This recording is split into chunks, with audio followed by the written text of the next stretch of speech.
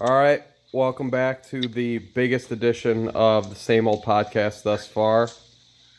As always, I'm your host, Jack, joined by my esteemed colleague, co-host, and alumnus of that school down the road, JP. JP, how's it going? It's going all right, Jack. It's going all right. Trying to adjust to this weather change. Getting ready for it's hoodie weather. It's sweater weather. Finally, which is nice. Yeah, I'm a big fan of it. I don't like the hot. I don't like the heat. I don't like feeling too sticky or humid. I'm a fan of this, this fall sweater weather. But being in Florida last week, it's a bit of an adjustment going from that to the drastic change up here, especially when it wasn't cold when I left. So it's been a bit of an adjustment, but we're getting used to it. We're just throwing on the hoodies, and we're just gonna make do. But how are things going with you? Well, great. It sounds like we're not going to be going to the bar in the morning anymore. Oh wow! Which I'm really excited about. Did you complain and they changed, or did you just get lucky? No, I just stated the logistical difficulties of it because I was not the only one that was getting there Saturday. Like half the people were getting there Saturday, and they're all like, "Yeah, we don't want to get up at 4 a.m. to get there at 6 a.m. and be in a line for an hour to get into a bar." What bar are you going to go to? We're going to go to the Riv. I've never heard of that one. I think it's where they do Rama. What's that? It's I think it's Thursday mornings or Wednesday mornings. It's Jersey Day at the bar. I don't know. But But now we're doing a tailgate instead. Less expensive, less logistical issues, and more free food and more free drinks. So there you go. I mean, there you go. It really just are you driving? Perfect. So you're not staying Friday night. You're going Saturday morning. Going tomorrow morning. Yeah. Oh yeah, it is Friday. The week has gone fast. Oh yeah, I will say I expected this week to feel like it really dragged along, but I think this week went by pretty quick. I felt like. Yeah, it definitely went by quick. I've been traveling a lot this week, both for work and coming back from Florida, so I've just felt like I've been all over the place and haven't had much time just to sit down and do nothing. Right. So that's probably it's less. However, I've had plenty of time to listen to local sports radio. Well, not local, but Michigan sports radio and some of those podcasts where people preview the game. It's a pretty good college football slate, honestly.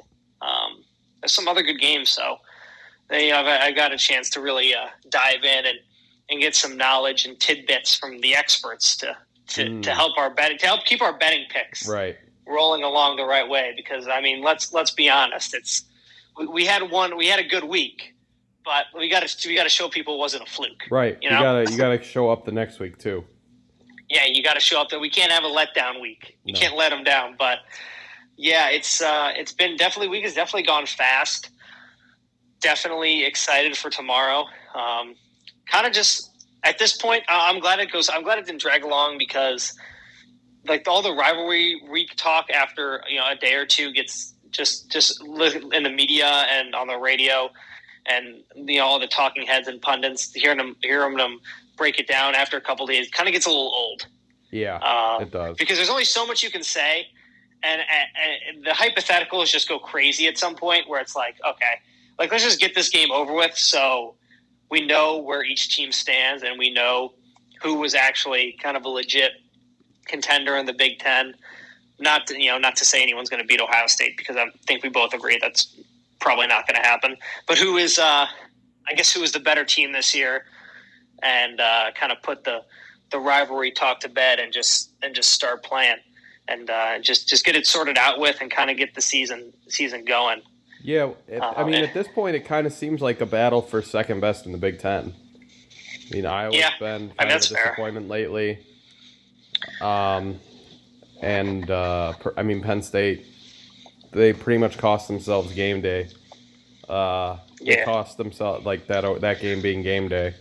That's obviously an awful loss. Right. But, I will say, I think the local media does a better job of covering this game than national. National is just a joke, man. They do, but that's also but they don't really even cover it. The local media that's not the bought and paid for Michigan slappies. I think most of them are pretty objective, I think. And I think they do a really good job covering it. But you have your Bob Wojnarowskis and your Scott Bells of the world, and those people obviously do a terrible job, but most of the other people I think do a pretty good job at, but I'm pretty sure I think Scott Bell does it just to annoy people. I think he definitely does, but I'm pretty sure he's taken over a Michigan Alex Jones type role, where he just says outlandish things that I'm pretty sure he knows are not true. Yeah, just like this. But anyway, he's a joke. That guy is such an idiot. He is so annoying, and that's there's that for every Michigan fans are annoying. Well, there's that for every fan base. Yeah, but I think he takes it to a new level. He does. He doesn't. I think most Michigan fans don't even like or respect him. I've seen a few of his tweets because people. I'm not on Twitter very often. I am sometimes, but I don't follow him or anything, so I don't know what he says. But I guess I followed him kind of during. I look at his tweets about basketball sometimes, but he doesn't really know that much about basketball either. Anyway, I get what you're saying. The local coverage when you kind of go to 97.1 and some of those other local stations or local, I guess the Free Press and M Live and Detroit News, those outlets. They definitely have better coverage than the national, but I guess to be fair, they don't really, they don't follow game by game Michigan or Michigan State too closely. Michigan is obviously a big brand, but they've been kind of irrelevant the past couple of years, so they haven't really been very talked about.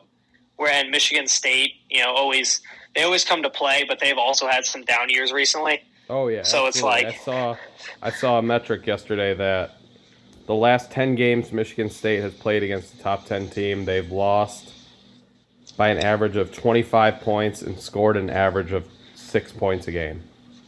Yeah, that's it's not great, Bob. Not great at all. But and the Big Ten doesn't have the aura of the SEC currently, where I feel those type of games, if this was 6 versus 8 and it was LSU versus Bama, I feel the national coverage would be would be a lot more accurate and be getting a lot more. Be a lot more. Basically, the SEC network. Well, it is. Yes, they own the SEC network, so they might as well be. And also, I don't know. I feel the Big Ten recently has sort of taken on I'm not going to say personality, but basically started to own its reputation as more of a basketball conference. Even though they haven't had a ton of success in the tournament, they've still just been a more competitive conference. From top to bottom, obviously Ohio State has made numerous appearances in the playoffs, has won playoff games, has won a championship. But if Ohio State doesn't do well, then recently the Big Ten has just not done well. So I guess that's where I feel some of these bigger Big Ten games aren't getting the correct analysis from the national media is just because they probably don't really pay too much attention to it. Just because the Big Ten never really, if you're not into Ohio State, they don't seem to make appearances in the playoff and or have no chance of challenging the Alabamas and the Clemson teams of past years. So, I mean, I feel like that is an excuse for them. They should do their homework a little bit more. And because this is a big matchup, a big rivalry, and one that has a lot of implications for both the top 25 and the Big Ten. So, yeah. I mean, we'll see. We'll see. I've been listening to the it's Mike Valeni and that other guy, Rico Beard. Yeah, I liked Mike Sullivan better. Sully? Yeah, I like Sully. I like the show when Sully was on it. I like Rico. I enjoy some of the stuff he talks about, but I like Sully. He was funny. I just feel like Rico and Mike just like agree on everything, and it doesn't make it particularly interesting sometimes. No, and Mike, like Valeni, he's gone downhill a little bit. I don't like him as much as I used to. I live and die by his his radio show, and I was listening all the time, but I really don't listen to him much anymore. I don't know. I don't know. Well, this is obviously bias coming from a Michigan fan, but there's they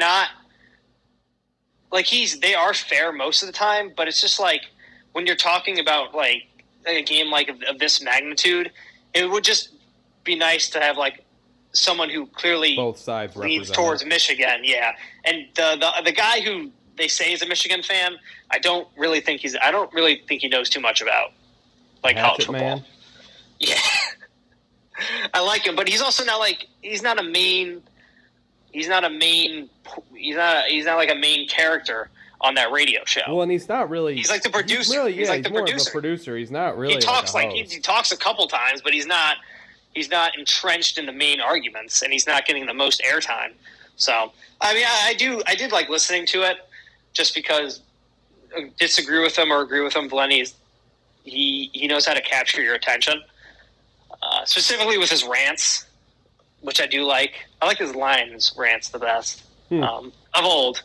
Yeah. Of old, but I mean but I just don't really know of a whole lot of other radio shows in the Metro Detroit area that are covering this game to the extent that they do, and with the knowledge that they have. But like I said, as someone who's a Michigan fan, I did like when they had Sully because he was a Michigan fan, and he kind of gave that Michigan analysis that didn't have an underlying tone of Michigan State favoritism, I guess you could say. I get it. Like someone who clearly wants Michigan State to win. It's just it's just a little bit different. But overall, I like the week building up to rivalry week to an extent. It's fun seeing people go head to head, people get angry on Twitter and stuff. Kind of go at each other. But then at the end of the day, it's settled on the gridiron. Yeah.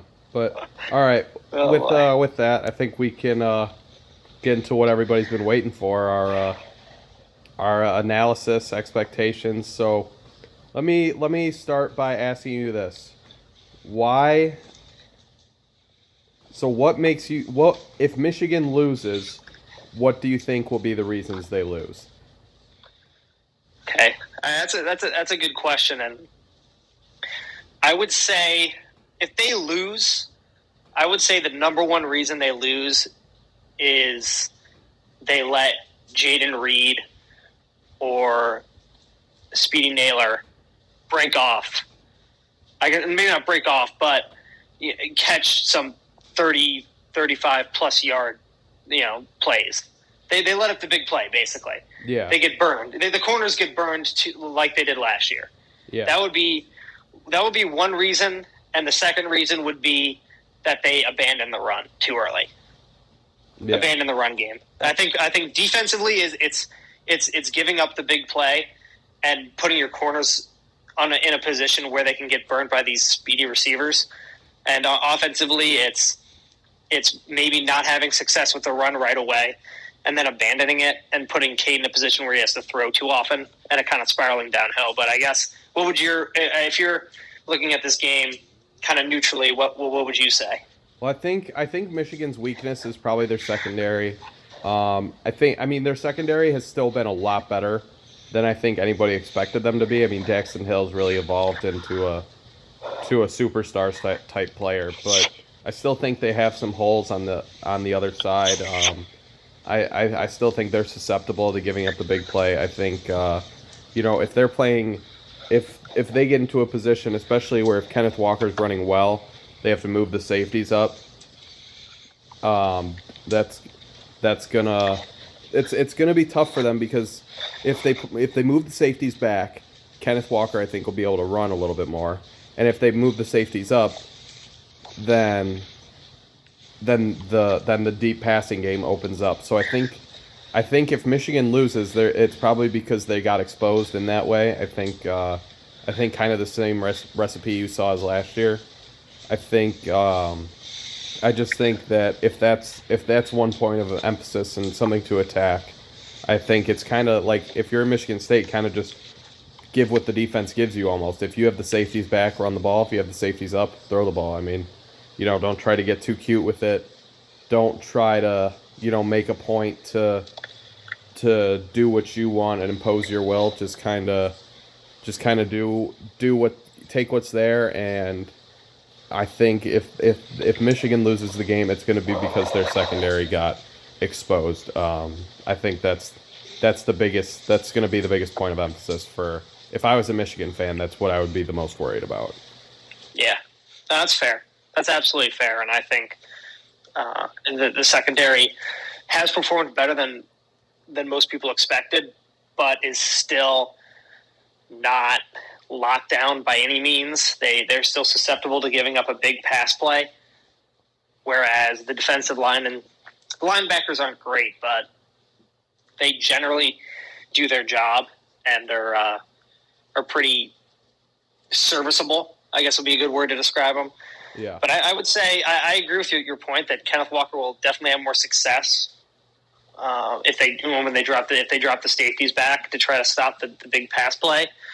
But I guess as a Michigan fan, if you ask me which one I would rather do, I would definitely rather that you let Kenneth Walker. I would rather they put the safeties back a little bit deeper and put more of a focal point on stopping the deep pass play than they do of stopping Kenneth Walker, just because I have a lot more confidence in the defensive line and the linebackers. And they've been pretty good against the run. I mean, they totally shut down Northwest, other than the 75-yard touchdown run. I mean, again, Northwestern's obviously a far inferior team to Michigan State, but they other than the 75-yard touchdown run, they ran for like 15 yards the entire game. And it might have been less than that. I mean, it was not very many. I think, they did not really have any success on the ground. So I have a lot more confidence in Michigan's ability to stop the run than I do the pass. So I prefer if they put some more emphasis on stopping those speedy receivers, specifically, obviously, Speedy Naylor and Jane Reed. And Kenneth Walker, I guess, from the big runs that I've seen him do, it's usually when he kind of starts inside and bounces it outside. Yeah. So I would say if you're going to do that, I would just set the edge and kind of make them run between the tackles, because I would say Michigan State's probably biggest position weakness is their offensive line. If of the main position groups, I would say that's probably their biggest weakness, because most of the big runs, it's not because they're opening up some gaping hole. It's because Kenneth Walker is breaking tackles and making superhuman plays. Right, and their receivers are really good blockers. They do. Naylor's a great blocker. Hayward obviously is a great blocker.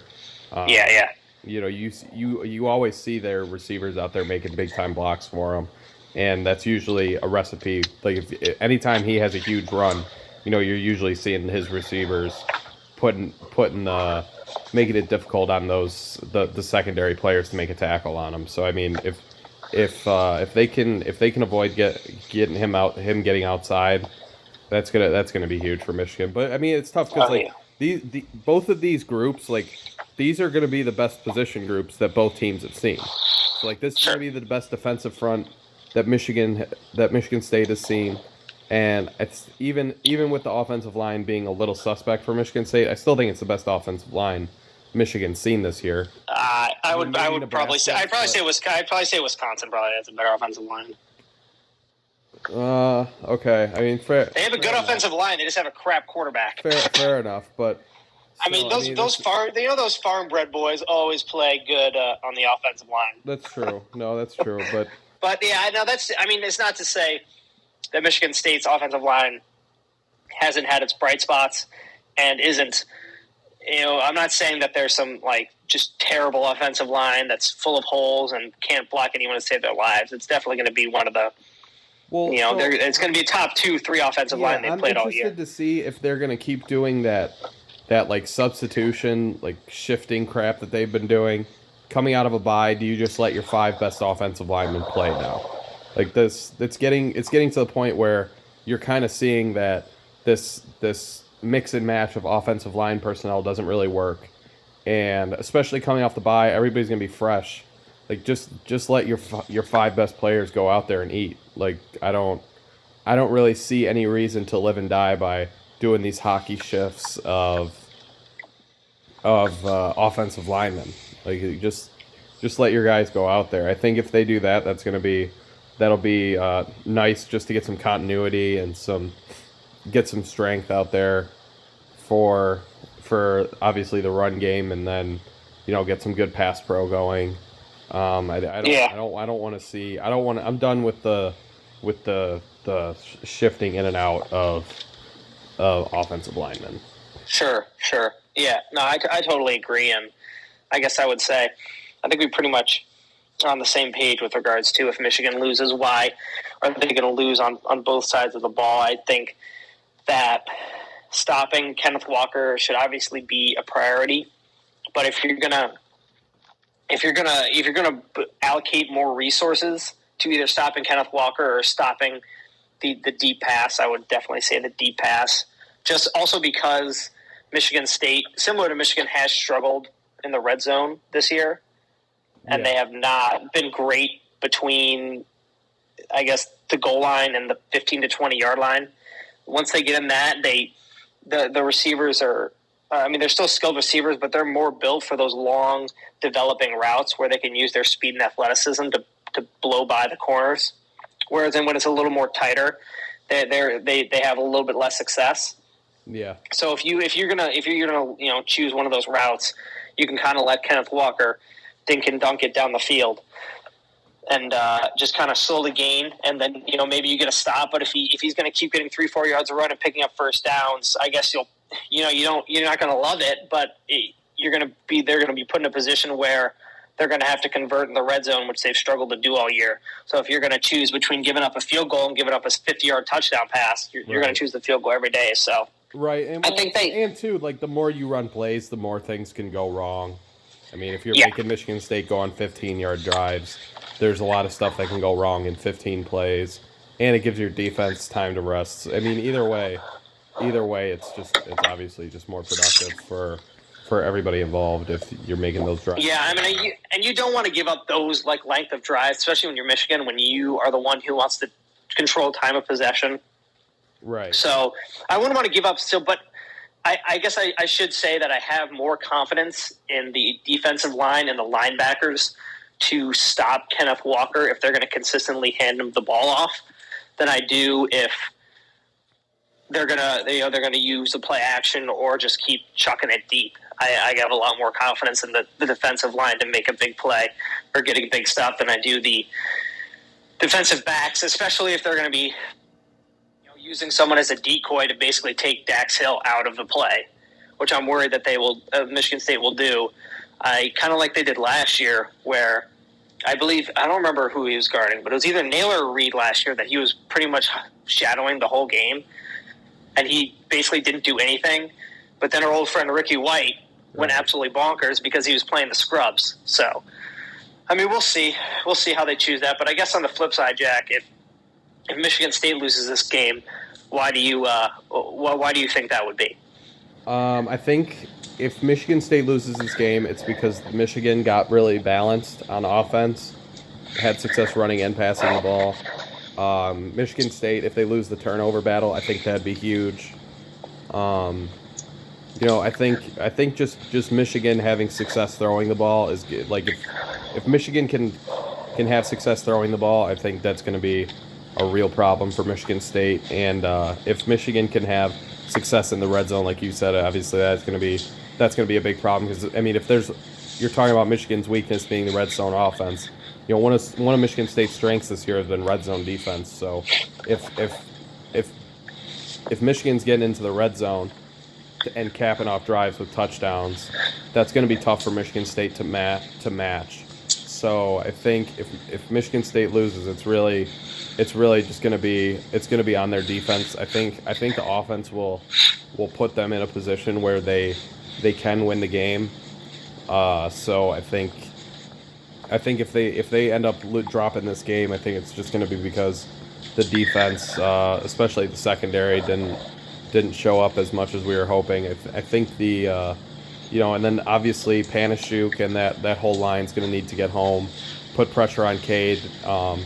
Even if he doesn't make a lot of mistakes, he doesn't make a lot of great throws. So, the more pressure you can put on him, I think that's even a bigger point of emphasis than it would be against a different team. But I think there's definitely a route for Michigan State to win this game pretty comfortably. I just think they gotta execute on defense. Not let Haskins and Corum run crazy like they have been. We saw them struggle for a couple games, and now they really seem to be picking it back up, getting into stride. So I don't know. It's gonna be difficult, but I think there's an easy way to see how Michigan wins this game. I don't think it's any, there's no secret about what Michigan's going to have to do to win the game. I think it's just going to be, a test of who executes better in big spots and who makes the more mistakes. But I mean, if you're getting into the red area, and you're scoring touchdowns, whatever team can do that more, I think is probably going to be the team that ends up winning the game probably. Yeah, absolutely. And I guess if I had to give, a reason that Michigan State lose the game, or if Michigan State does lose the game, what would my prediction to be as to why? I along lines of similar to what you said, I would on defense, I would say that they don't stop the run. They have trouble with the run with Michigan's balanced rushing attack, and they let Haskins and Corum make their mark early in the game, and Michigan's able to establish the run, and Cade doesn't have to throw more than 15 to 20 times. If that's the case and Cade is throwing, I think if Cade throws less than 20 times in the game, Michigan's probably going to win. Yeah, I think Michigan will win, and they probably will win comfortably because that'll mean Haskins and Corum are kind of getting theirs on the ground and picking up chunk plays. So if Michigan State does that and they don't make Michigan get all, they don't force Michigan into 3 and outs or only 1 first down on a drive, if they let them continue to pick up first downs on the ground and let the clock continue to bleed, I think that would be a kind of recipe for disaster. And then on the offensive side of the ball, just like what I said for Michigan, if Michigan State abandons the run too quickly, I think that could be a big reason for them not coming out on top, just because Kenneth Walker, at the end of the day, is still probably your best player on offense and has proven to be that over the course of the season. He's still an electric and dynamic running back. And although Michigan does have a good run defense, if you're not finding success early and you're immediately just putting all your chips into the big deep play on passing, easily or predictable passing situations, as suspect as Michigan's defense has been at times this year, and at least over the past couple years, if you're in a position where you're in like 3rd and 11, 3rd and 12, and you have to pass, I mean, it's still pretty tough to convert against just because Michigan knows what you're doing. And if you get in a position where you're down and you've totally abandoned the run, Michigan is just going to put those safeties and defensive backs in more of a, not prevent, but more of a cover 2 look, because they actually play zone this year. So, they're going to put them in their defensive backs into a position where they have help. They're not going to be on an island. And Michigan has enough confidence in their defensive line, and their defensive line has proven that they can rush the quarterback. Hutchinson is obviously an elite defensive end. Ajabo has really come on this year, and they've proven that they can get to the quarterback. So if you're having Peyton Thorne sit back there every play for 3 to 4 seconds waiting for routes to develop, and Michigan knows you're passing and has the defensive backs to cover them, I just don't think he'll have enough time to wait for them to get open. So that's why I think you need Kenneth Walker to establish himself on the ground and sort of draw in Michigan's defensive backs to help out, because then you can go to play action and really make your mark on those big, deep, long routes that take a second to develop. But if you have your corners one-on-one with one of Michigan State's receivers, then Michigan State's receivers are probably going to win. So I think that's where they could find success. But on the flip side, if they kind of abandon the run and Michigan isn't too concerned about it, then I think you're going to put yourself in a position where Michigan's defense will find a lot of success and force Michigan State into quick 3-and-outs where Michigan can get the ball back and dominate the time of possession. Because I think time of possession in this game is going to be big. It's not to say it's not big in any game, but I think it's going to be especially big in this game. So yeah, I would say that's... I don't know that I kind of agree, but I also kind of disagree. So I don't necessarily think it's important for the run to get established, because I think when you have Kenneth Walker and he's having the season he has, I think you kind of show up with the run already established, kind of. So it just depends to me what Michigan's doing defensively. I mean, if Michigan's stacking the box, I'd rather them just throw early and abandon the run. I'm kind of just going back to what I said earlier. I just don't want them to, like, in the Indiana game, we kind of saw Indiana stack the box and just kind of set themselves on stopping the run. And if Michigan State, if they get stubborn about it like they did against Indiana, that could be a big problem. They had a bunch of 3-and-outs because they're running the ball on 1st and 2nd down when the run's not there, and then you're in 3rd and 8, 3rd and 7 every time. It's just kind of, it gets difficult, and there's a lot of pressure on your offense there. So I don't know if I don't necessarily want to see them just come set on trying to run the ball. I mean, if it's there, then great, but if it's not there, I really don't want to see them try and force the run, because it almost burned them 2 weeks ago, and I think if it happens this week, it could burn them. So I agree. I mean that I think that is a very fair point. But where I come from, the time of possession is that's been Michigan's MO this year, when Harbaugh has made a commitment back to the running game, and the running backs have had a lot of success. So giving your defense a break if you're Michigan State and going on longer sustained drive, not to say, if you can capitalize and score on a 60-yard touchdown pass, then you're going to take it, every day of the week and twice on Sunday. But if Michigan is going to make you go down the field, then I don't want to. I would say, if I was a Michigan State fan, I wouldn't want to see them abandon the run and just start passing it, because once you get in those quick 3-and-outs, you punt it right back to Michigan, and Michigan State's defense gets a little bit tired because they've been on the field for a while. Then I think you could be in some trouble, because Michigan, they like to establish themselves on the ground, obviously, but then they like to wear down the defense and lean on them. So when it gets to the 3rd and 4th quarter, they've been dominating the time of possession. The Michigan State, the opposition's defense gets a little bit tired, and they can just keep running the ball 4, 5, 6 times in a row. Yeah. And can pick up first downs. And Michigan State, like we've talked about, is a team that has had really a lot of success in the deep passing game. So, but you can't score if you don't have the ball.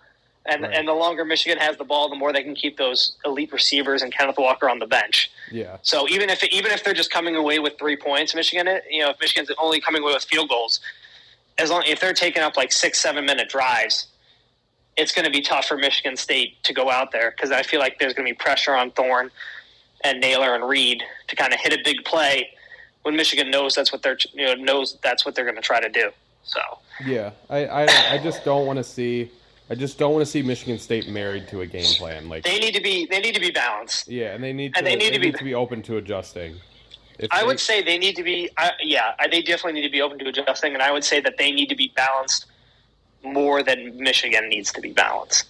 I think. Yeah, I agree. I think that Michigan. Well, needs. I would say Michigan. I mean, they need to be able to pass the ball, of course, but when it comes to actually being, doing 50-50 run pass, I think if that's the case, then Michigan's probably screwed. I think they need to be like 65% run, 35% pass if they're going to have success. Whereas Michigan State, I think it needs to be somewhere closer to the middle, because it's like I guess I would say it's a given that Michigan is probably going to run the ball like 50% of the time unless they get down big. Or Michigan State, you've kind of seen both sides of the coin on what they're going to do. Like they're either going to go heavy on pass or heavy on run. So I would say more balanced. When I mean don't abandon the run, I mean, obviously you're going to still take your shots down deep. Don't be married to the run. But you can't pass it every single play. Like, it's just not going to work. So I think that's what you're probably trying to say as well. Yeah.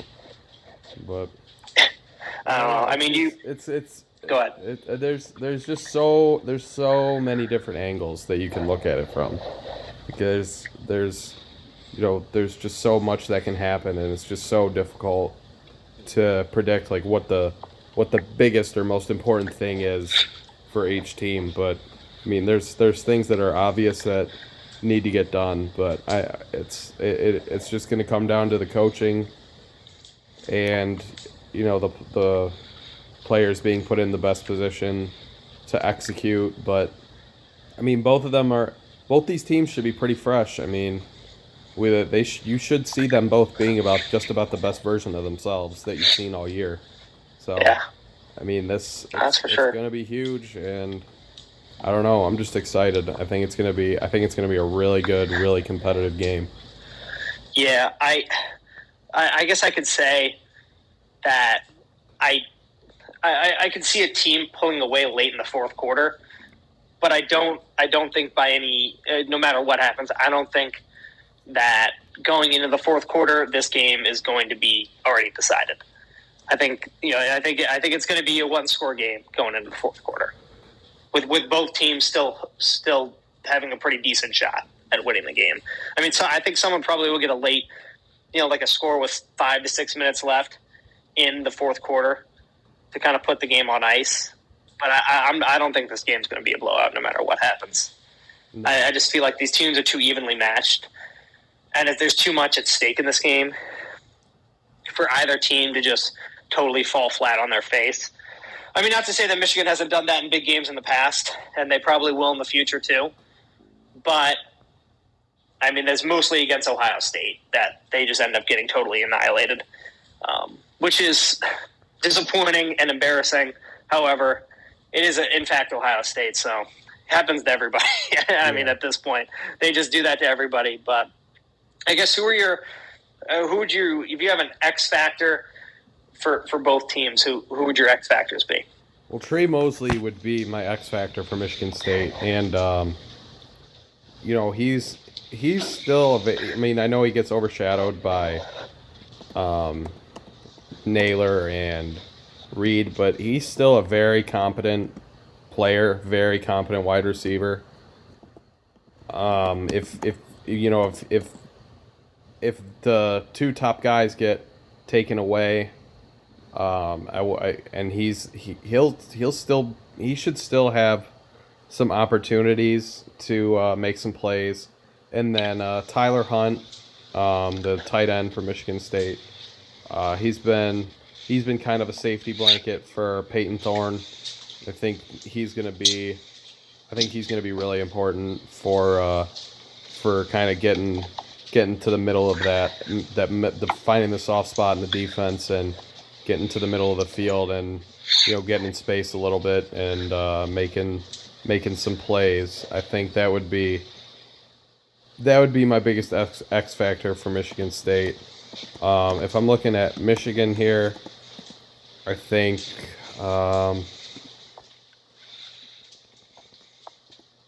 I think their secondary players that aren't named Daxton Hill, I think, are going to be their most important their most important players.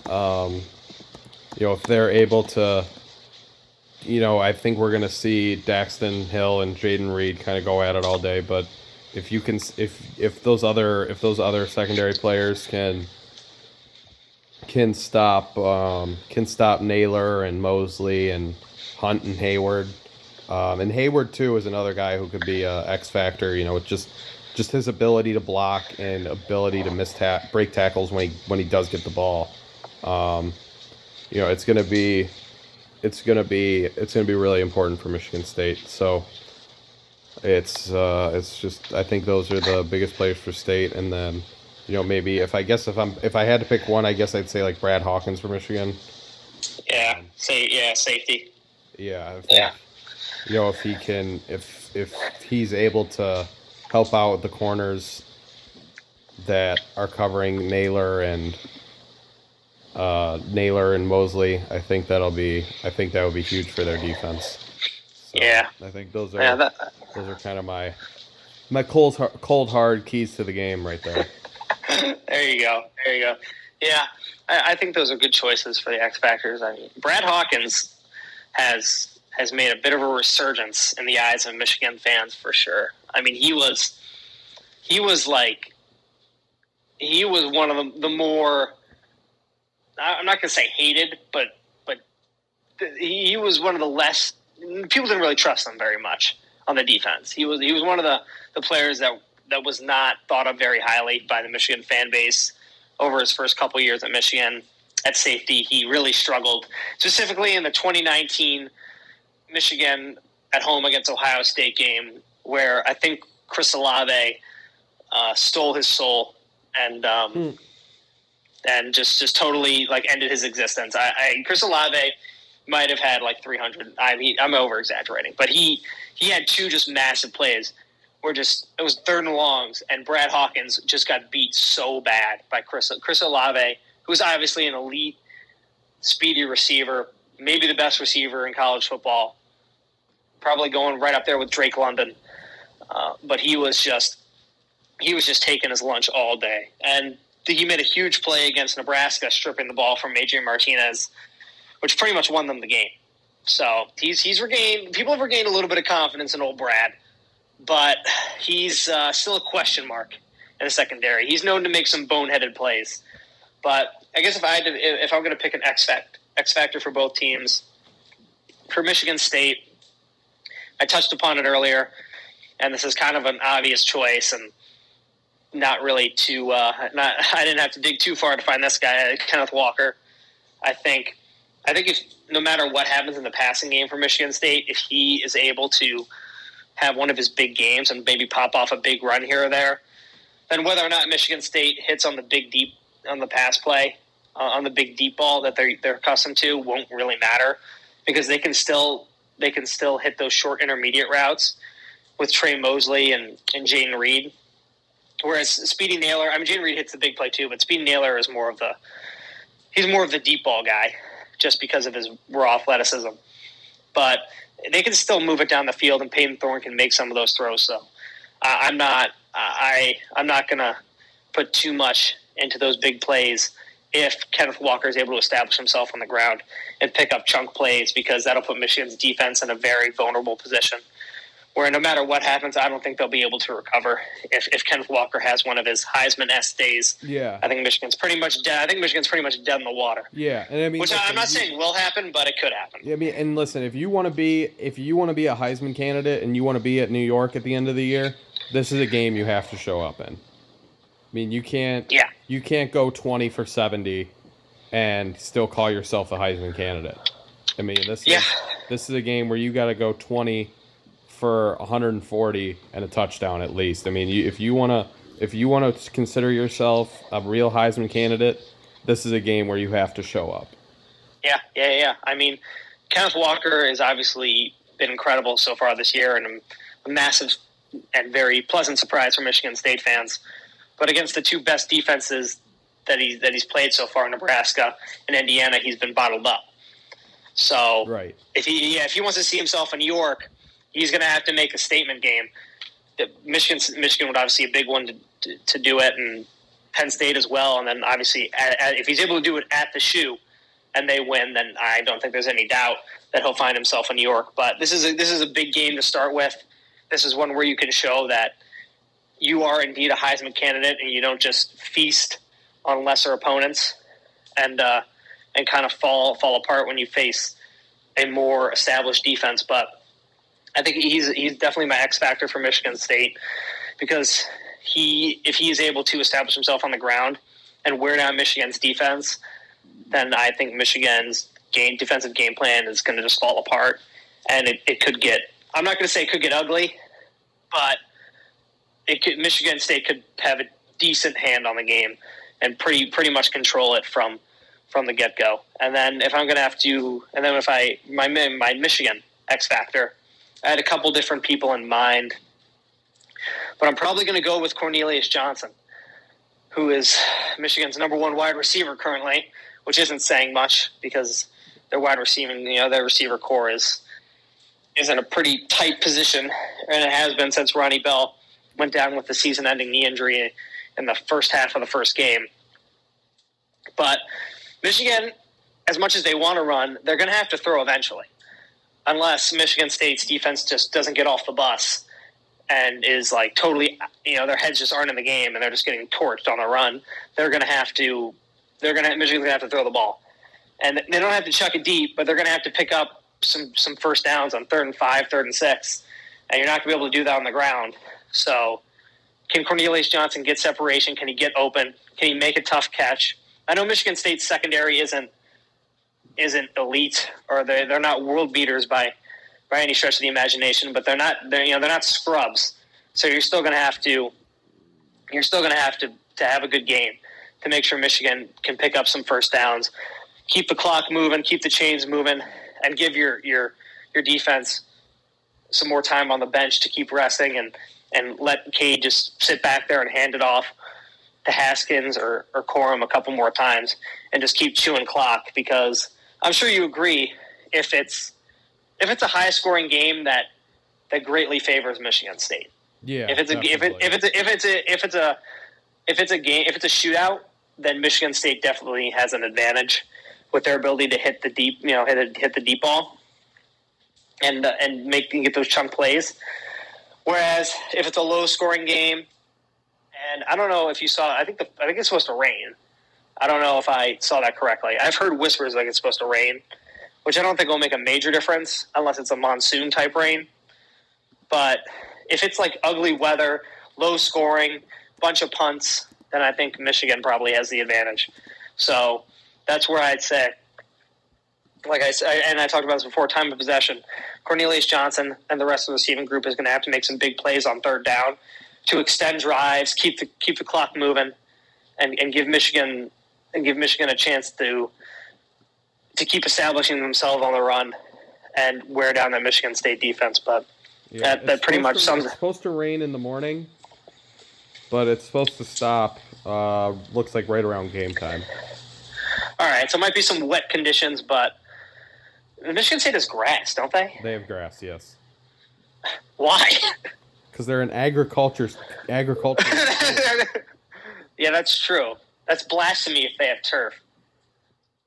That goes against all their morals. Oh man.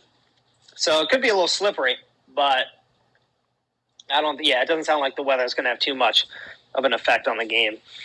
But I guess with that, I think we've given a decent preview on what both teams need to do to be able to win this game. So Jack, I guess we'll hop over to you. What is your prediction for this one, and how do you see this game playing out? To me, this just feels like a game that Michigan loses. And we've seen it time and time again. Harbaugh's never beaten Michigan State when they were any good. And, I'm not going to believe that he can do it till I see him do it. So I am going to go Michigan State 23, Michigan 21. I think Michigan State's going to be able to do just enough. I think the coaching staff's going to be able to do just enough. I think it's going to be a tight game. And I think when push comes to shove, Michigan State's just got that extra motor, that extra drive, they're just gonna keep chopping wood, and I think they're gonna do just enough to get it done. I just feel like this is a game Michigan loses. I mean, this is not a game that Harbaugh has historically won in his tenure at Michigan. And I mean, if he does, I'll be the first to say I was wrong. But you got to prove it to me before I can pick you to win a game like this. So I'm gonna go Michigan State 23, Michigan 21, with Michigan State moving to 8-0, Michigan moving to 7-1. But I mean, like, listen, like, regardless of who loses, like, that doesn't mean that the other one is a fraud. No. Like, this can be, like, you can, like, both of these teams, this is true. Like, you can lose this game, lose to Ohio State, and still be a top 10 team. That is, like, that is not, like, there's no. Well, I mean, that's if that's the case, then I think they have, because that would mean both of them would beat Penn State, who will probably at least be ranked at the time they play them. Right. And then, yeah, I mean, that would, and it'll also mean that, I mean, this isn't, regardless of what happens in this game, Ohio State probably could be ranked in the top 4 come the end of the season, because I don't think either of us expect them to lose in the rest of Big Ten play.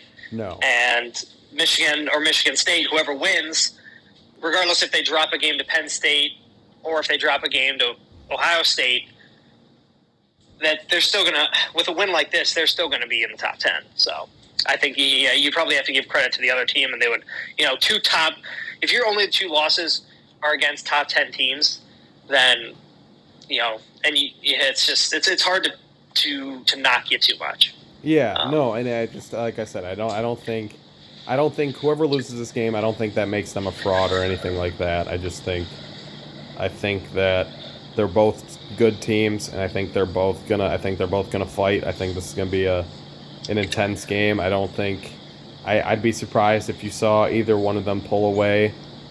And I just think it's gonna be a spirited game. Hopefully you see the refs let the boys play a little bit, unless Michigan's doing their traditional holding in the secondary. I hope that gets called, because nobody holds in the secondary more than Michigan. And that's not okay. That was Lavert Hill, and he's gone. No, Michigan and State Jordan actually. Lewis. Yeah, they're both gone. Michigan State actually. I understand they're both gone, but they still do it. Okay, no one holds like that, like Michigan does. I don't know. Michigan State has actually held a bit this year too. I don't remember what the corner's name. Called. Michigan does not get called. But yeah. Regardless, it's all right. It's gonna be a spirited game. I hope. Yeah. I think another thing that's going to be important, like, you're going to get, like, some extracurriculars in this game, but don't do anything too stupid. Don't get a big third down stop. No punches. Or something. Like, I mean, if you get a big third down stop and then you get in the other team's face and you get a taunting penalty, like, some of that stuff, like, I don't think that would happen, but, like, you could see it. I mean, it wouldn't shock me if something like that happened. Like, you gotta, even if it's like a cheap penalty, like, you shouldn't put yourself in a position for them to call it. Right, and I mean, you saw that with the Iowa State game last week.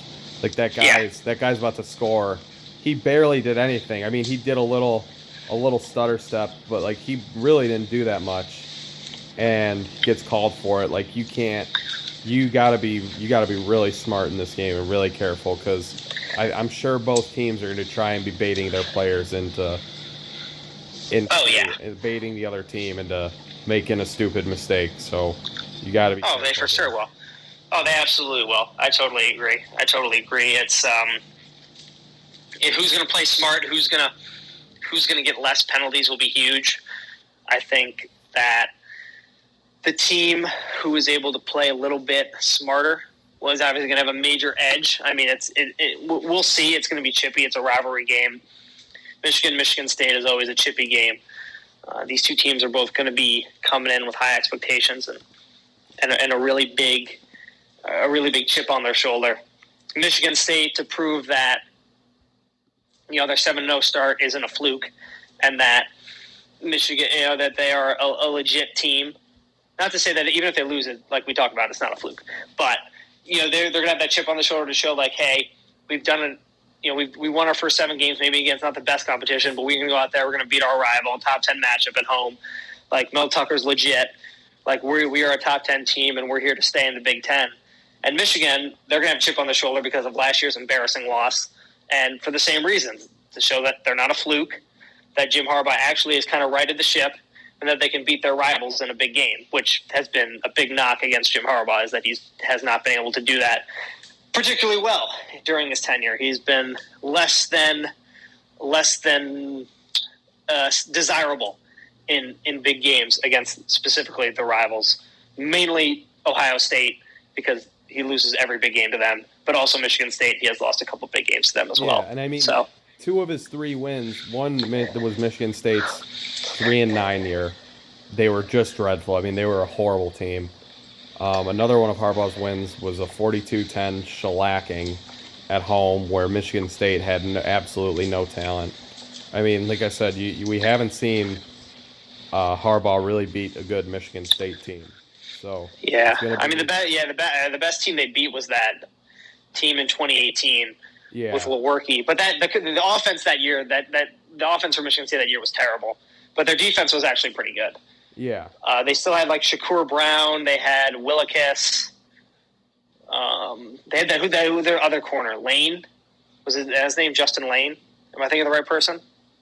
They had a good. Michigan State had a good team. That's all I'm going to say. Their defense, their team 20, overall. They were ranked 20th at the time of that game. They ended the season unranked, and I think they went like 7-5 or something like that. They weren't really. Yeah. I mean, they weren't like incredible, but that was his biggest win against Michigan State, because that was like a road game in the rain against a good Michigan State team. Not great, definitely not great, but still not bad. Not as bad as some of those other teams that Jim Harbaugh got his wins against. But no, you're right. He's got to beat a Michigan State team that actually has shown some fight in them and has proven to be a top 10, top 15 team in college football. So I think that'll be big. And I guess before I say my prediction, it's another thing that I don't know if you agree, but something that could be a big factor in this game is field goal kicking, especially with both teams so, I don't want to say inept, but 2 teams that struggle so mightily in the red zone. I think field goal kicking, you don't never want to kick a field goal, but if you do, excel in the red zone. And if you don't want to kick a field goal, but if you have to, you better make it. So, right. I know Coughlin is the all-time kicking leader for Michigan State, but I feel like even though not a Michigan State fan and haven't watched all their games specifically, I had this year, but previous years I haven't. I know him to be shaky, and I think he holds that record because he's been on the team for like 15 years, more or less. I don't remember know the exact number, but I know he's been there since I was in like first grade. So, I mean, seriously, is he on? He's got to be on his 6th year, right? Like this is like year number 6 or something like 5. That, yeah. Well, anyway, I know I know Michigan State fans that I've either watched games with or talked to over the past couple years have always kind of complained about him. He's like the guy who will miss a 30-yarder but then nail like a 54-yarder. Maybe not 54 yards, but he'll nail like a 50-plus yarder. And then when he has like the chip shot, he'll just totally shank it. So he's just like kind of the guy that gives you a headache. And Moody's been good. He has missed a couple kicks in the past couple weeks. But against Nebraska, he was nails. And for the better part of the season, he's been very good. So I think that could play a big part. But also, if it's windy, you never know. So whatever field goal kicker is gonna come to play and be a little bit more accurate, because I definitely think this game could come down to a field goal late. So field goal kicking, never an ideal way to end a game, especially of this magnitude. But whatever field goal kicker is going to come with a little bit more confidence and hit the big, hit a couple kicks, and then I guess whatever field goal kicker shanks a big kick is probably not going to feel too great about themselves, and I think that could have a major effect on the game. But I mean, what are your thoughts on Coughlin? Like, you're probably not like too focused on field goal kickers, but he's been pretty solid. He made both his kicks against Indiana. He made one kick against Rutgers, and then the other one was the halftime one. where Shiano called 2 timeouts and then like I think he double called all iced them. 3. I think he called all 3. No, I think he called triple 2. Oh, just 2. And they thought Oh, was then he gonna- faked one. And He faked one. the third one, yeah. He faked iced them. So he double Yeah. iced them, faked the triple ice. Yeah. Made both against Western Kentucky, and then missed one against Nebraska, but that was a fumbled snap that he didn't even kick. He didn't even attempt the kick. So I don't know why that counts as a. Yeah, that shouldn't count. So he's been good this year. I know in previous years he's been shaky, but it sounds like he's been pretty good this year. I mean, he hasn't really, like. I mean, I'll give him a little bit of a pass on the double ice, fake triple ice. Yeah. So other than that, he hasn't missed a kick since the Miami game. Yeah, so I mean, he's been pretty good. Yeah. He's been good this year. So I would say that should inspire some hope in Michigan State fans if it comes down to a kicking situation. Yeah, I guess most of the main memory I have of Matt Coughlin is when they played Arizona State. I don't remember what year that was, but he made the first one. Michigan State had too many. No, at home. Where they had too many guys on the field and they reviewed it, and then they had to kick again, and he missed it so bad. I don't know if you remember that. He does do that. When he has to attempt to kick more than once, he usually ends up missing the second one. Okay, so interesting. But I guess, yeah, we'll see if that actually ends up playing a part in the game. I don't expect it to be too big of a factor, but I do think the kicking game... It definitely could be. There's no doubt. It could be. I mean, with defenses that are so good in the red zone, it could be a factor, but time will tell. We'll see tomorrow, and I guess I'll hop into my prediction. As everyone knows, I'm a Michigan alumnus, and they're the school that I root for, and they break my heart all the time. And tomorrow, I just have a feeling that they're going to break my heart again because it's just what they do. And until I see otherwise, I just cannot bring myself to pick them and then have them lose because I'll feel like an idiot because I should have known better. So until further notice, I will not be picking them in top 10 ranked games, especially on the road against rivals. That just seems like a poor decision to make. I do think it'll be close. Like I said, I don't think this is going to be a blowout. And I guess I would expect, and I wouldn't be surprised if Michigan got out to an early lead. But I guess the thing that worries me is on the road in that type of hostile environment. If Michigan State hits on a big play and gets back in the game, I just fear that Michigan can get a little flustered, especially with Cade. Similar to, like, I guess not necessarily exactly exactly like the Nebraska game went, but I could see something similar where Michigan has like a 10-point lead at halftime, and then Michigan State hits on a couple big plays in the second half. Cade gets nervous, throws a pick, pandemonium sets in, the crowd's going nuts. Jim Harbaugh panics. JJ, next thing you know, JJ's in the game, and he just is not ready for the moment, and it can kind of spiral out of control, which I don't think that it's going to spiral out of control, but I will go with the final score of Michigan State 27 to Michigan's 23. I think that there will be some field goals kicked in this game for sure. And we've talked about in the past that Michigan State has a bend, don't break defense, and I have all the confidence in the world in Jake Moody to make the field goal. But you're not going to win with field goals in a game like this unless Michigan State's offense totally just sputters. So I'm probably going to have to lean Michigan State. Obviously would like to see Michigan win. However, if you put a gun to my head and ask me what my honest opinion of how the game is going to go, I would probably say that Michigan State is going to win. Look at you. I know. I don't want to, but Dustin would be so disappointed. Oh yeah, well, I mean, Dustin's a good Michigan fan, but he's much too optimistic for my liking. And I know Michigan fans some are showing to be confident, but the fans who have lived through the pain and the suffering of the past couple of years. I mean, and Dustin's a true fan, but he also got to go to he got to go party in Indiana and kind of get away from all of it for a couple of years. Whereas I go, when you're in Ann Arbor and you're just taking that pain over and over and over, it starts to wear on you. So I know Michigan fans, especially Dustin, would be probably disappointed in me, but yeah, sorry. I'm going to have to be logical. This is not a a Michigan bandwagon podcast. This is the same old podcast where we shoot straight. We shoot straight. We shoot straight. There's no emotion. We're not going to make emotion in these picks, and we don't do emotion in betting because we're straight shooters. We give you objective analysis, and this isn't a rah-rah, pat your team on the back podcast. We're gonna tell it how it is, and how it is I believe that Michigan State is going to come away with a victory.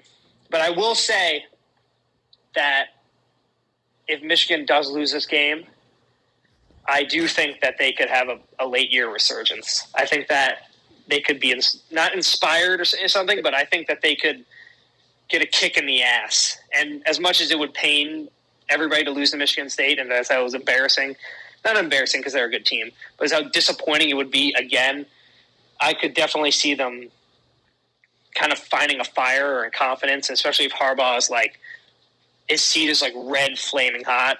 Like they could just kind of go gangbusters.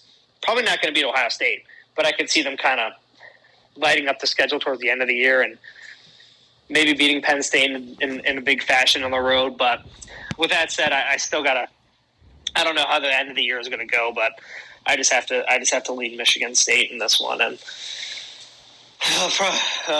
I would love to be wrong. But I don't think I will be.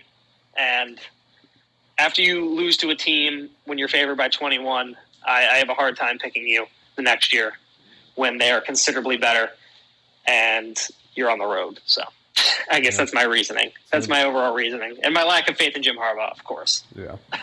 But, all right, well, with that, let's get into our college football locks of the week. Do you have any picks you're really liking this week? I am. My first pick is the Pitt Panthers at home, -9 against the Miami Hurricanes. That is a big spread. Don't love betting these big spreads. However, I think Miami is kind of a dead football team. And I think Kenny Pickett and those Pitt Panthers are starting to feel pretty good about themselves. I agree. I'm with you on that one. That's gonna get the same old podcast group seal of approval and be a double lock. Oh, a double lock.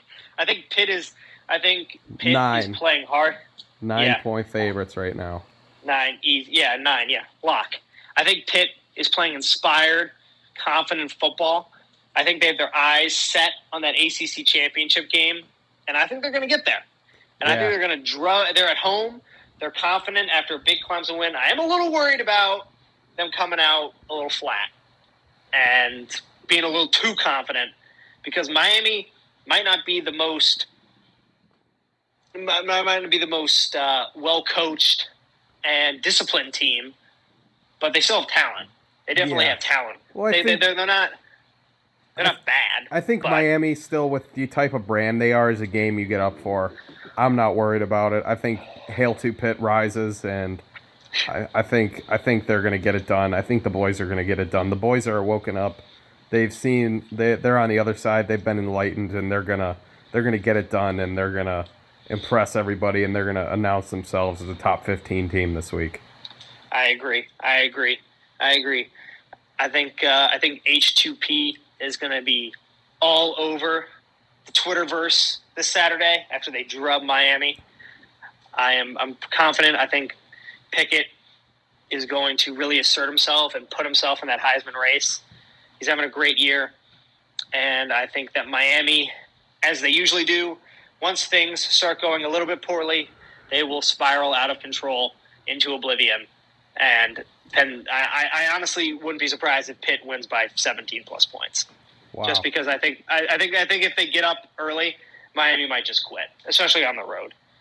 Because Miami fans, they travel, but with how the year is going and the fact that they're all the way playing in Pittsburgh, don't expect a big Miami fan base going into Heinz Field. I think it's going to be an electric crowd of Pitt fans, and I just don't think Miami's going to have it. But that's my first pick, which I know we both agree on. And my second pick is going to be Iowa -3, traveling to Madison. Iowa's +3. Oh, excuse me, +3. Yeah, you're right. Excuse me. I'm taking Iowa +3. I was that was another one of mine. That's another double lock. Wow, 2 double locks? Are you serious? Never happens. This could be big, or this could be bad. This could be real good or real bad for the same old podcast. But yes, Iowa +3 as the underdog traveling to Madison. I think that Wisconsin is not as bad as they have played through in their losses. I still think their defense is elite, and they still can. Their offense is not good, but they can score. However, I think Iowa's defense is also elite and on par with that Wisconsin defense. And although Iowa's offense has been mediocre, to say the least, recently, I think that they'll be able to, scrounge up enough points to win the game. And if they do somehow lose, I don't see it be by more than 3 points. I think at worst case you'd get a push, but I kind of think they're going to win the game. Okay. What are your thoughts? Why were you also on that one? I think this is a trap set by Vegas. I think they're baiting you to bet Wisconsin. They're trying to make it seem like they know something you don't. But with a 36.5 point over under, I think you just bet the dog no matter what. Yeah, I mean, I guess you could say, though, last week I feel like it was the same deal. Wisconsin was favored -3 at a then-ranked Purdue team coming off a massive Iowa's Iowa a different game. animal. I know Purdue beat Iowa, but Iowa's a different animal than Purdue. They're a better team. Even though they got beat, they're just a better team. Yeah, I think they just played a really bad game against Purdue, and I think they'll kind of revert back to the team we saw earlier in the year. I don't think they're going to annihilate Wisconsin just because their defense is so good, but I could definitely see like a 13-10 Iowa win. Right. Like it's going to be like, I feel like it's going to be like the Penn State-Wisconsin game from the first week of the year, or from week 1, where like nobody could score. I think it was like 0-0 at halftime. Yeah, like and honestly, if I'm going to bet that under, or if I'm going to bet that number, I'm going to bet the under on that. I mean, that's heavy. I mean, what's the over under, like 39? 36.5. Oh, gosh. When you see a low number like that, the sucker bet is to always go over. Yeah, I mean, the problem is, though, Graham Mertz loves to throw picks, and Iowa loves to intercept the ball. Like, they are one of the best teams in the country at picking people off. And I worry that they could get a pick 6 or 2 if the game gets out of control, if Graham Mertz has to start throwing it. Similar to the Notre Dame Wisconsin game. And I could see Iowa putting up like 21 or 14 points off of just defense, which would pretty much annihilate. It would break the number for sure. It would break the number for sure. But I would agree. If I had to bet over the either the over or the under, I would go with the under.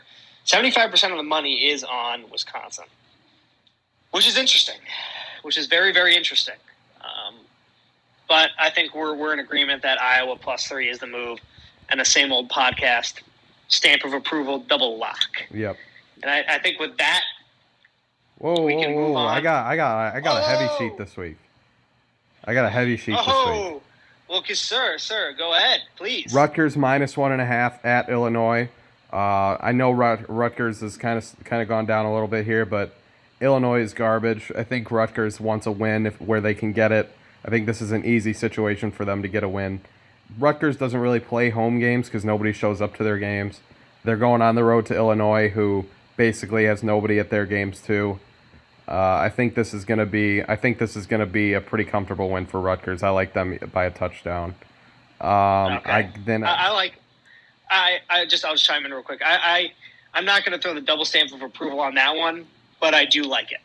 I think Rutgers is better than Illinois. I think they're like very similar. They're teams that are pretty much inept offensively and have okay defenses, and they both are just not able to throw the ball for the life of them.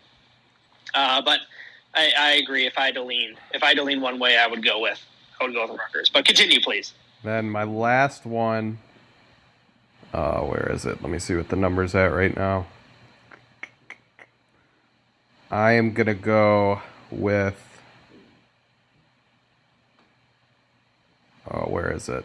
I'm gonna go with those nasty Buckeyes of Ohio State -19.5 against Penn State. I just think they're rolling right now. Best offense in the country. Nobody can stop them right now. And Penn State just put up 18 points in 9 overtimes against Illinois. I don't think they're going to be able to score with Ohio State. I think Ohio State's going to roll here. I think they win by 27 points at least. Oh, jeez. I could see that happening too. I think Penn State's got a big, fat, phony stamp on their head right now. Oh, jeez. The big fat fraud alert. Big fat fraud alert on them. I agree. I think it definitely could get ugly in the shoe on Saturday night. Yeah. I do not have a lot of confidence in Penn State. And what did you say? It's 18.5? 19.5. Whoa. I think it was 17.5 to start. People are betting the Buckeyes heavy. But I agree. I think Penn State's kind of a dead team at this point. But we'll see. You got any more college picks, or shall we move on to Nope, that was it for me. Lions? That was it. I think four great picks. I gave him four great picks. He gave you 4 great picks. I gave you 2. However, my 2 were also 2 of his. We got 2 double stamps of approval, 2 SOP locks. Let's just say if Iowa and Pitt do not perform, it could be a rough week. It could be a rough week. It'll be a bummer. It'll be a bummer for sure. However, I have confidence, and I think this is going to be a great bet. I have confidence, and I think nothing's going to go wrong. No, God, no. Why would anything ever go wrong? I can't think of one reason why it would go wrong. I can't think of one thing that's ever gone wrong in my entire life. Exactly.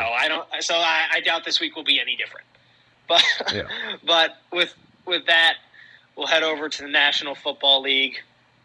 Our Detroit Lions are at home against the Philadelphia Eagles. The Eagles are getting 3.5 points, I believe. They're giving. Oh, no, giving, excuse me. The Lions are, the Eagles are laying 3.5. Let's see. Yeah, Lions getting 3.5. I guess after last week's inspiring yet disappointing loss to the Rams, Jack, what are you expecting to see out of the Lions this week? I don't know, man. It's just such a roller coaster week to week.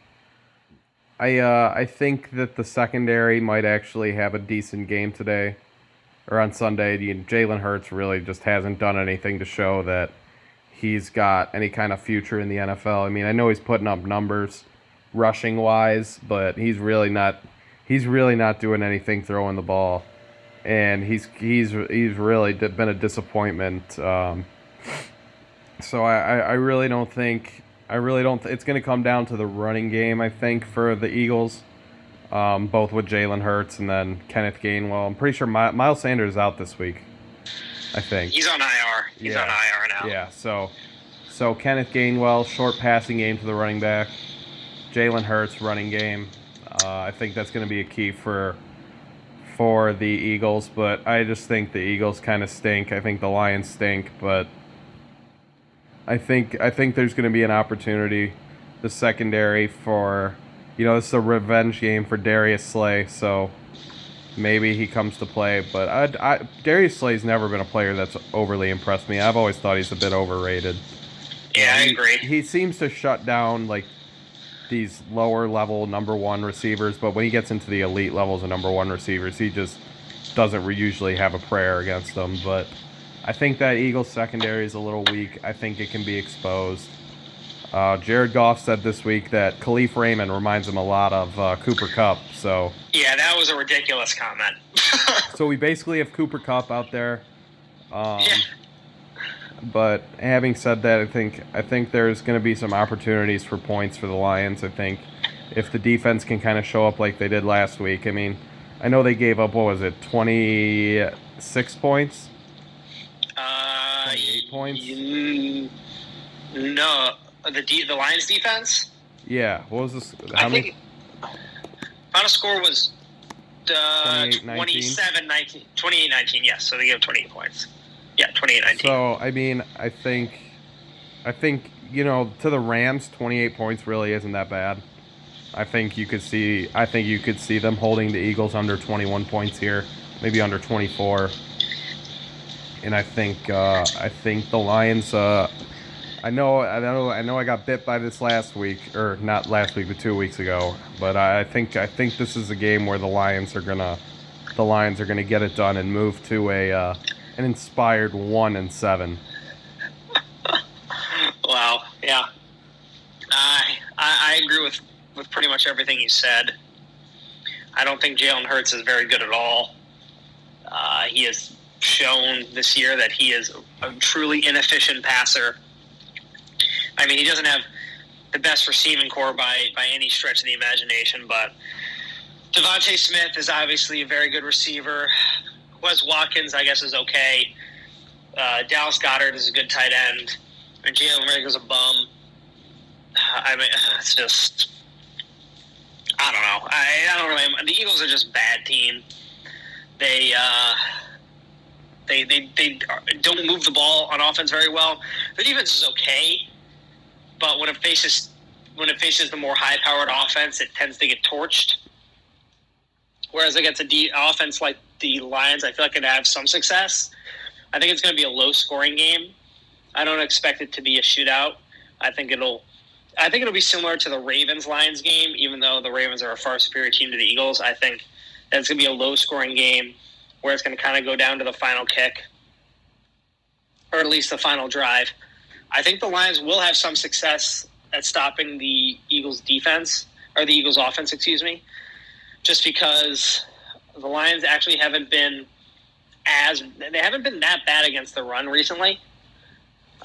After David Montgomery absolutely torched them, they haven't been particularly bad against the run. They've been okay, which is a big improvement from terrible, whereas the secondary has been very bad. But I think that the Lions will keep this game close, and I just don't think they can go. I think 0-17 is really hard to do, and I don't think they can do it. And if they're going to win a game, it's either this week or Thanksgiving at home against the Bears. So I guess, yeah, I agree with you. I think this is a game that the Lions could come out on top. What I'm hoping to see is that they just give the ball to DeAndre Swift every play, in either by either running it or just throwing a screen or having him run routes out of the backfield.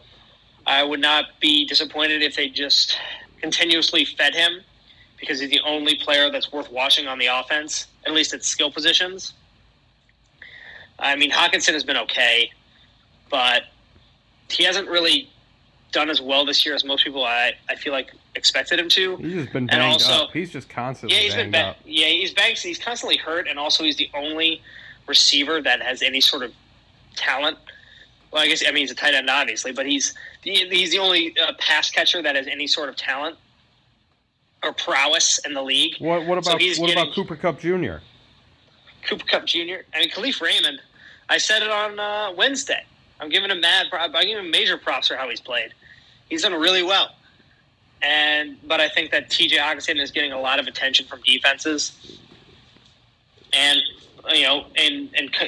then that's that coupled with him being hurt has really taken its toll, and that's kind of why you're not seeing the production that most people thought they would see of him, at least through the air this year. But I think when push comes to shove, I agree with you. I think this is a game that the Lions, it's not going to be pretty, but I think it's a game that they're going to finally get in the W column.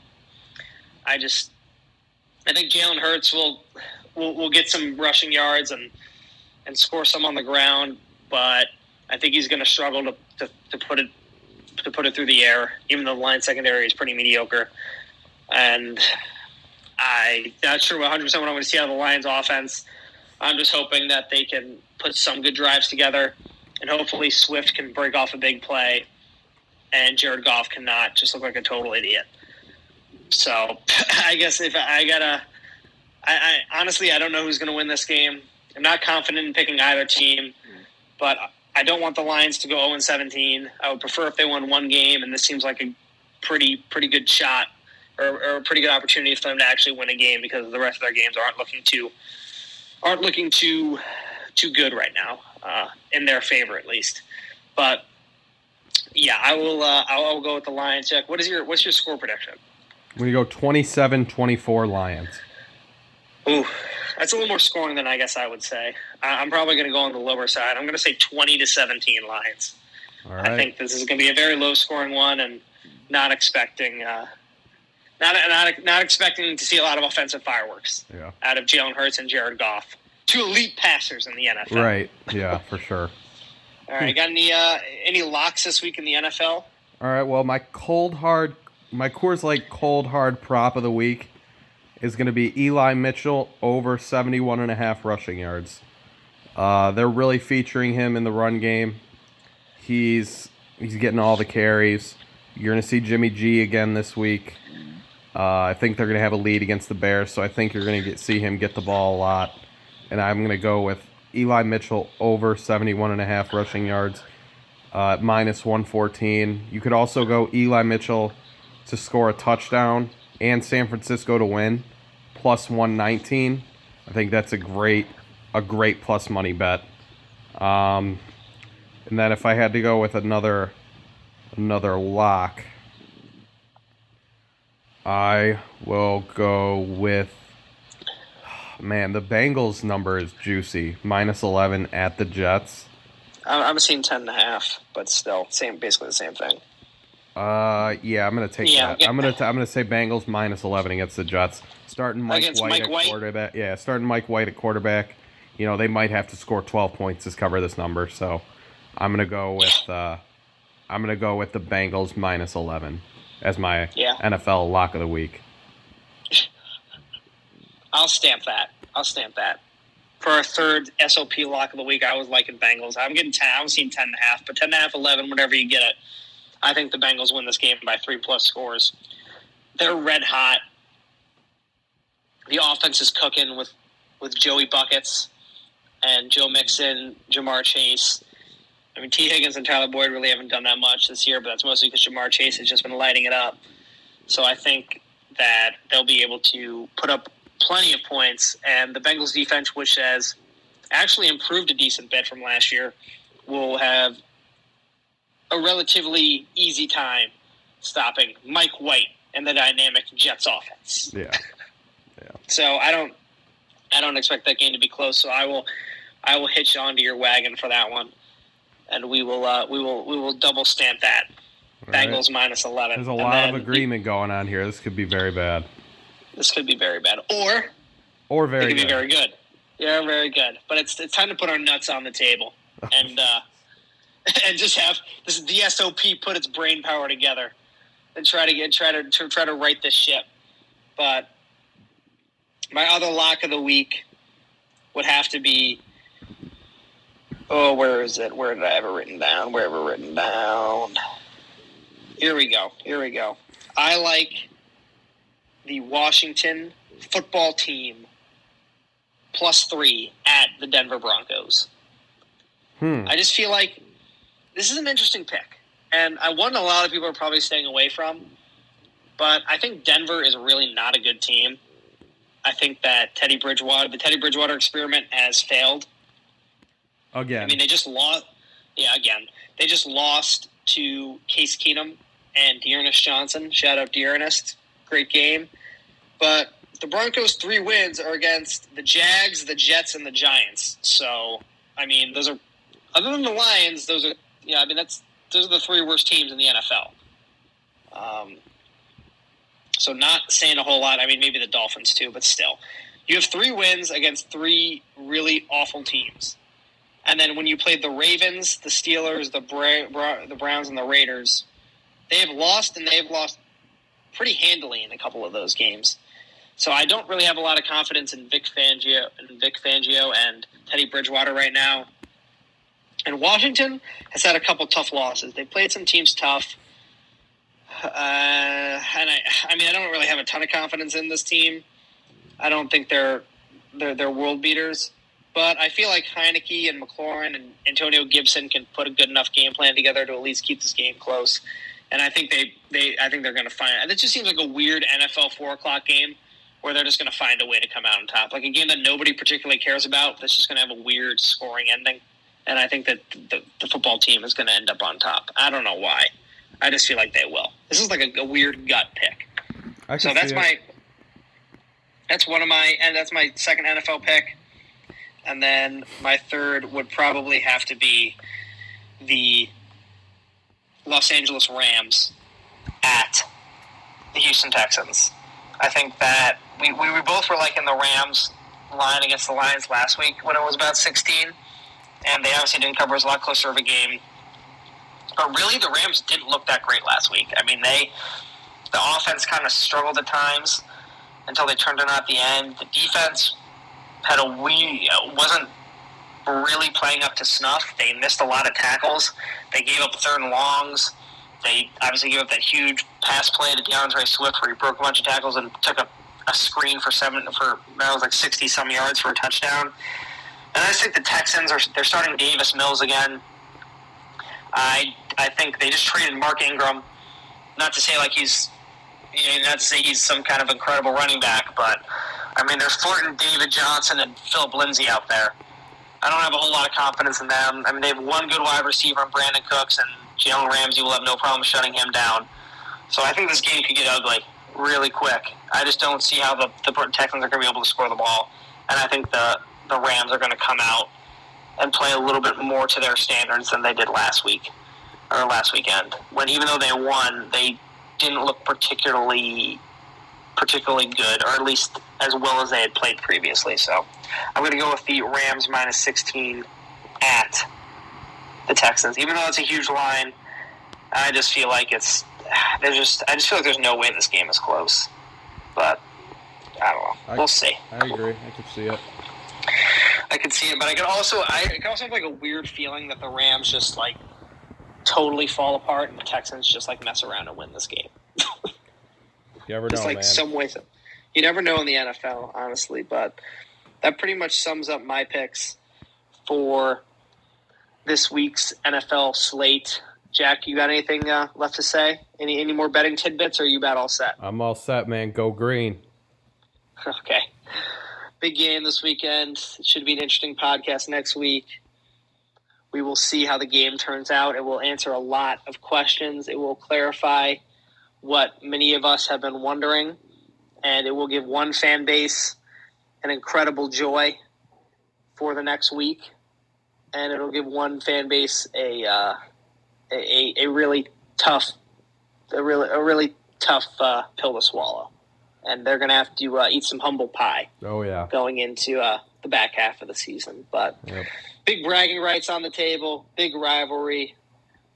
Same old stuff, same old podcast. What else can you say? Right. It ought to be a good one in East Lansing. Jack won't be in attendance, but he'll be in the area, and we'll have a lot. I would expect he'll have a lot to report on the scene in East Lansing, especially with not one, not two, but 3 game days there. Or not game days, but 3 preview shows in attendance in East Lansing. Which I don't even. Where is the Barstool one? Cedar Village. Where's that? It is by like the Snyder Phillips dorm. I don't know. I got no idea. Is that close to the stadium? It's not far. It's probably a 15-minute walk to the stadium from there. Oh, okay. All right. Well, we will see. But I think that about sums up this week's episode, or this week's preview episode. Should be a good one tomorrow. Yep. Thank you again to all the listeners. And, should be a doozy. Oh, Bring your popcorn, in the words of Lane Kiffin. All right. Goodbye. Go green.